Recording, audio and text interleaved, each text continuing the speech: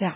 It's the soil and it's Asante Sana. Asante Sana, of course, means thank you very much. Thank you, Tanzania, for the contribution that they made to the struggle, and for housing young South Africans when they were displaced, for trying to fight for their freedom, trying to fight for equal education.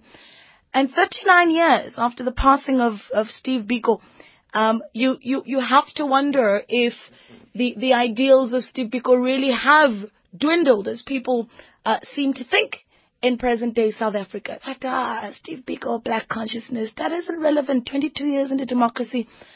And then there's the concern that black consciousness is also seen as an anti-white ideal. And that's something that needs to be looked at. I'm going to take your calls on this one, 0891 104 207. Again, 0891 104 207. Does Steve Biko's legacy live in fallism? It's a word that's made up, obviously, but this is a word that speaks to the advent of the hashtag movement. So hashtag fees must fall, hashtag hair restrictions must fall. So we struggled to get in touch with Simamgele Dlagavu, who's the youth activist that wrote the article that says that Biko lives in fallism. I don't know where she is. If you do know where she is, tell her that she promised us an interview and then she disappeared on us at the final hour. But we do have one of our contributors in the Motivation Corner, and a young man who is Pan-Africanist himself, Mhlanganisi Madlongolwana. You know him as the co-founder of the desert startup Bootcamp. Mhlanga, good afternoon. Thanks for joining us. Hey, Naledi. Good afternoon. Sorry for my nosy sort of sound. I'm suffering from some sort of flu. Yeah, but sure. Yeah, I'm not dead yet, so that's cool. Yeah, no. As long as you're not dead, that's all we need, Mhlanga. Yeah, listen. How are you doing? No, I'm well. I have to say that on Monday when everyone was talking about the passing of the anniversary of the passing of Steve Biko, I wondered if we should have, if we should or shouldn't have bigger sort of celebrations to mark this man's life.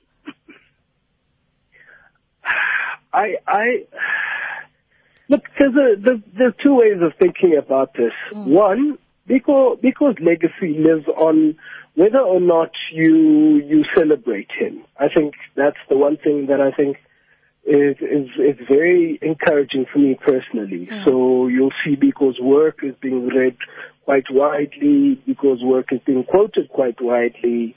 And some people feel the need to own Biko. I won't mention any names, but I think that in itself means that that's a legacy that doesn't need any event-based celebrations, because those are thought processes that have lived long beyond the man himself. And I think that's really encouraging. So it's great. It would be great to have Biko's legacy celebrated, have people understand and have conversations around the man, but also around the movement, because I think that's what's going to be important, and the thought philosophy, and not necessarily just the individual. So I think it's a two-pronged thing. I'm really happy that the concept of black consciousness has outlived Biko himself, the individual. And I think that's something that we ought to be proud of, and that's something that we ought to celebrate and hone going forward. Yeah. The idea of the ideals of black consciousness, now it's interesting you say that they've outlived Biko. My concern is that they may not be as well as understood in present-day South Africa as they should be. A lot of South Africans still hold the view that black consciousness is anti-white, and that's something that obviously is because we haven't had valid conversations about black consciousness. When we do, it's because we're saying this must fall or let us wear our afros. This is very true. I think Naledi, there are a couple of ways. So ideology is you cannot have a single application of ideology. So for instance, Marxists are always telling you this is how Marxism works, and then that's why, for instance, Marxists themselves call each other yellow communists, red communists, and all of that. because I think largely it's an understanding of ideology itself and how you apply ideology to your life. But what's always encouraging is that the conversation around that ideology continues to happen. So we should be worried when young people are no longer saying, however falsely they may, no longer quoting black consciousness as a point of reference for ideological discussion. So I think it's great that young people are saying, look, let us wear our afros the way we want to, because that's self-determination, and I think Biko writes very widely around self-determination. In fact, the concept of black consciousness speaks very widely about self-determination. But there are also other things that Biko writes about, and the black consciousness movement, for instance, around white allies. So this is something that's really important, and it's a discussion that we're not having. It says, for instance, in his work, I Write What I Like, he writes about white allies and how white allies, however sort of great their intention might be in helping dismantle sort of structural racism against the black man, still speak from a position of privilege. Now that gets us thinking around how people involve themselves in the struggles of others and what necessarily needs to be the conversation that we have around sort of allegiances, especially from those in positions of privilege. So I think that for me is something really encouraging that we need to think about. I think it's great that young people are having the conversations.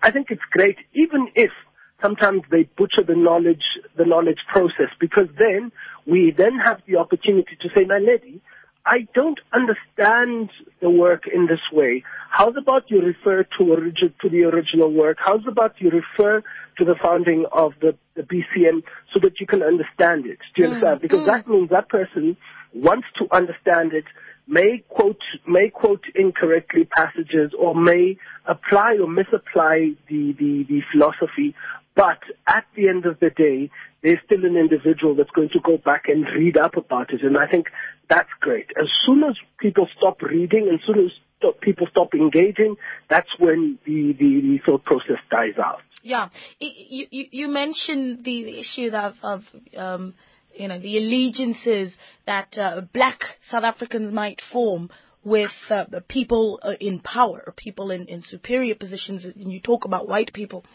And some of the black consciousness ideals on how much of a role they really can play in the black struggle. What we should talk about is how young people today are interpreting that ideal. If you remember the Fees Must Fall campaign, as it really started to reach its height last year, you saw, was it the students when they went into Parliament in Cape Town, and then they had the white students in front of them as human shields, and I think that's a great example of using that power to make a powerful statement. But I'm going to just open up the lines for questions and comments. Right, the question is, does Biko live in the advent of fallism? Love that word. That we're seeing sweeping over our generation in 2015, 2016. Give me a call, 0891 104207. I have an SMS that says, the youth of today are nothing like Biko. He would never have supported the arson, violence, and intimidation. He was pro-education and empowerment for everyone, including those that actually want to study. That's S in Durban. What do you say to that, Mhlang? Naledi, I think obviously, and I've mentioned this quite widely on sort of all platforms that I've spoken about, I think violence in general is really stupid. From all sides, by the way, because I think it's really important that we've seen the student voice being drowned out, and we've seen the pictures and the images of burning buildings, for instance, drowning out the fact that students are getting shot at, be it live ammunition or rubber bullets, but students are getting shot at, and innocent students are getting injured within the process itself. And I think that in itself is totally problematic. I do think that it's disingenuous to say young people of today are nothing like Biko. I remember having this conversation with you a couple of months back, or it could be a year or so back, saying that young black people are actually finding themselves, more than our generation even. So you now have young black people who, in the spaces we assimilated in, are questioning these spaces. So you find, for instance, young people at Pretoria Girls High School. So those are young people that come from relative privilege, have relative access to spaces, and are saying, hey, hold up, this space doesn't allow me to be the best black person, for instance, that I want to be. Do you understand? So, for instance, a simple, and I think the most poignant point that was made around that was when the young lady said, but this is the texture of my hair, it is not a hairstyle. Do you understand? So it is who I am as an individual.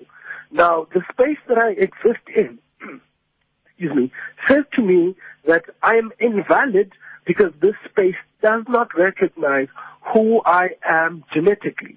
Now, that may seem really, really minute when you think about it, but actually, when we apply our thinking to it, we realize that these are young people that want to self-determine, that are thinking about their blackness, and that are saying about their blackness, this is who I am, this is the space that must accommodate, in fact, mustn't even accommodate, must allow for me to be the best I am in the space that I exist in. So I think it's disingenuous to say young people do not represent anything that is Biko. Obviously, generations have different ways of addressing their issues.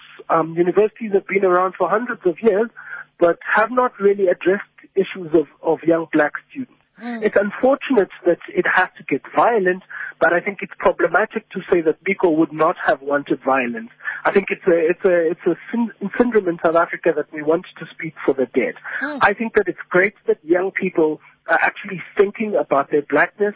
It's great that young people are saying the spaces that I exist in must be disrupted to ensure that I can be black and safe within that black. Right. Well, Mhlanga, I need to take a break and then we're going to open up the lines, all right? The number to call 0891 104 207.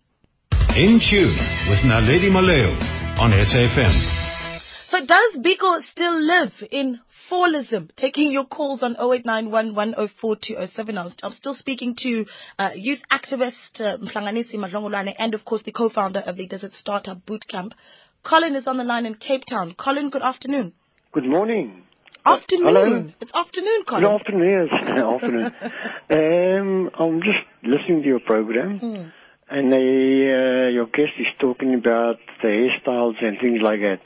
Now, if you take the age of those children, they are much, much younger compared to 18, 20, 25, 26-year-old students at university. One would see the same. Those students at the age of 20s and 25s and 30s are acting just like the 14, 12-year-olds. So the respect has flown out of the door of years and years ago, even amongst all races. What is it that you find disrespectful, Colin? The burning of things, got no respect for anything like that. And you know what I mean? But you're comparing burning of buildings to 14-year-olds that are protesting to wear their hair as it grows out of their head. That's what I'm saying now. You can expect that from 14-year-olds, 12-year-olds. You know what I mean? But to voice do their you opinion. understand the point that was being made by these girls at Pretoria Girls High? That it wasn't about disrespecting. I know. What I'm trying to say is that the gap between that age, you can understand that age carrying on like that, little youngsters, but you cannot expect the students of 25, 26, 30-year-olds. They should be grown up. You know what I mean? So it's a big difference between a school kid, a youngster, and a 21-year-old at varsity. When you go to varsity, you are looking forward to a future. In other words, economics, business, whatever it is, doctors, lawyers, whatever it is. So you should not actually behave the way you are behaving. So students that are protesting for free and accessible quality education are not thinking for their future. Students or learners who want to wear their hair as it grows out of their heads are not thinking for their future. Tell me something, you want free education. Okay, so if you want free fees at university, then how do you expect to burn down millions and millions of rands worth of equipment and expect free education? Okay, thank you. Colin, thanks for calling. You know, part of the problem, Mhlanganisi, is that because of the burning and the violence, South Africans are unable to look into what is really being said. And I don't know how we move around that. So I think, one, when we actually make reference to the torching of infrastructure on a technical basis, and I'm going to be a pedant about this, is that you haven't caught one student and convicted a student for burning a building. Although, look at UJ, for instance. UJ has been doing a back and forth, and it's been about 6 months now, but there's been no real evidence. And I'm not condoning any of that. So I think that every single time people base their sort of assumptions and opinions on assumptions that are not based in fact, I think it's problematic, one. But I think, secondly, what's really problematic for me about Colin's sort of point in general is that he's saying that once young people step into a university, they must comply to what is or with what is happening within that space. I think that's really problematic. When you look at our universities, which are largely former white-run institutions, these are institutions that make it difficult for black students, that make it difficult to be yourself within that space itself. So, for instance, one of the other things that students are calling for, which I think is absolutely brilliant, is decolonizing South African higher education. What that means is that I need to read material that's relevant to my context. I need to get tools to analyze society that's relevant to my context. So now, if you step into a University of the Free State, which I went to, you stepped into the University of the Free State, the first thing that's told to you as a young black student, first day in res, is that you need to call all the grown men in the residence ooms and aunties and all of these individuals. So already what you then have is a system that tells you this is the culture, this is how things are done.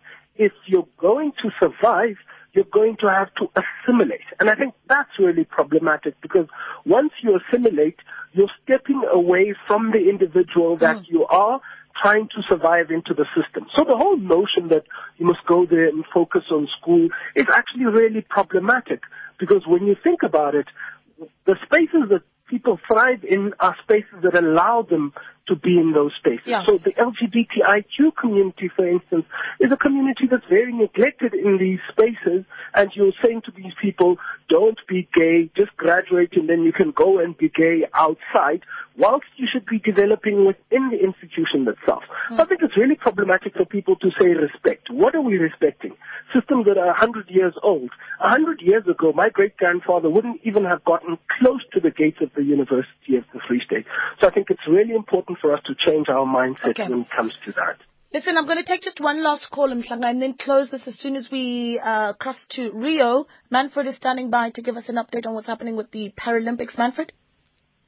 In Tune with Naledi Maleo on SAFM. Thanks, Manfred. So let's wrap up our discussion on whether Biko'S still lives on, especially in the advent of fallism.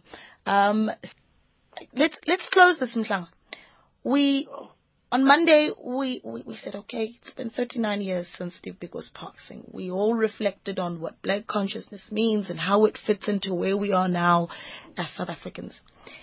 There is a white young person listening, a black young person, Indian colored, and they think, what am I supposed to do with black consciousness? Not just for the black person, but what is an Indian South African supposed to do with black consciousness? What is a white South African supposed to do with it?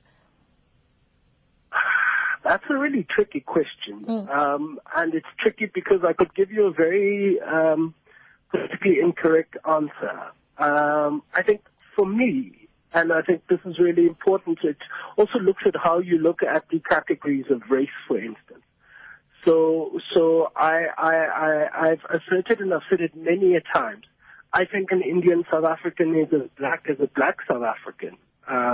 For me personally, that is. And those are categories of race, obviously, that were handed down to us, and we constantly have to grapple with them. But in the context of your question, I think for me personally, the black consciousness movement, and not just the individual, because I think we need to move away from celebrating individuals, but their thoughts and legacies. The black consciousness movement, for me, speaks to self-determination. It speaks to loving yourself so much that you can be who you are and thrive in the spaces that you exist in without necessarily having to conform. So when Biko, for instance, writes in I Write What I Like, he writes about the mind of the oppressed and how the mind of the oppressed gives power to those who oppress. Now, at that stage, it was easier to look to have an enemy. The apartheid government was the enemy. But right now, the oppressor is a lot of things: structural racism, exclusion. Do you understand? Homophobia, xenophobia. Those are the concepts that keep people out of actually sort of living their best lives. Right. And I use such cool kid language, but basically that's it. It's living your best life. Understanding and being safe within who you are. Wearing an afro if you want to. Wearing a beard, for instance, if you want to. Because I think even the hair is a great symbol of defiance, especially for those young 12, 13-year-olds who are told that your hair needs to be slick in order for you to be clean. That in itself is problematic. Okay. You understand? Your hair needs to be a certain texture. And I think once young people are able to self-determine, that's going to be when young people start understanding what the Black consciousness movement means. I would say to young people in universities, Kubani ningayeki. However, we need to be more strategic about our struggles.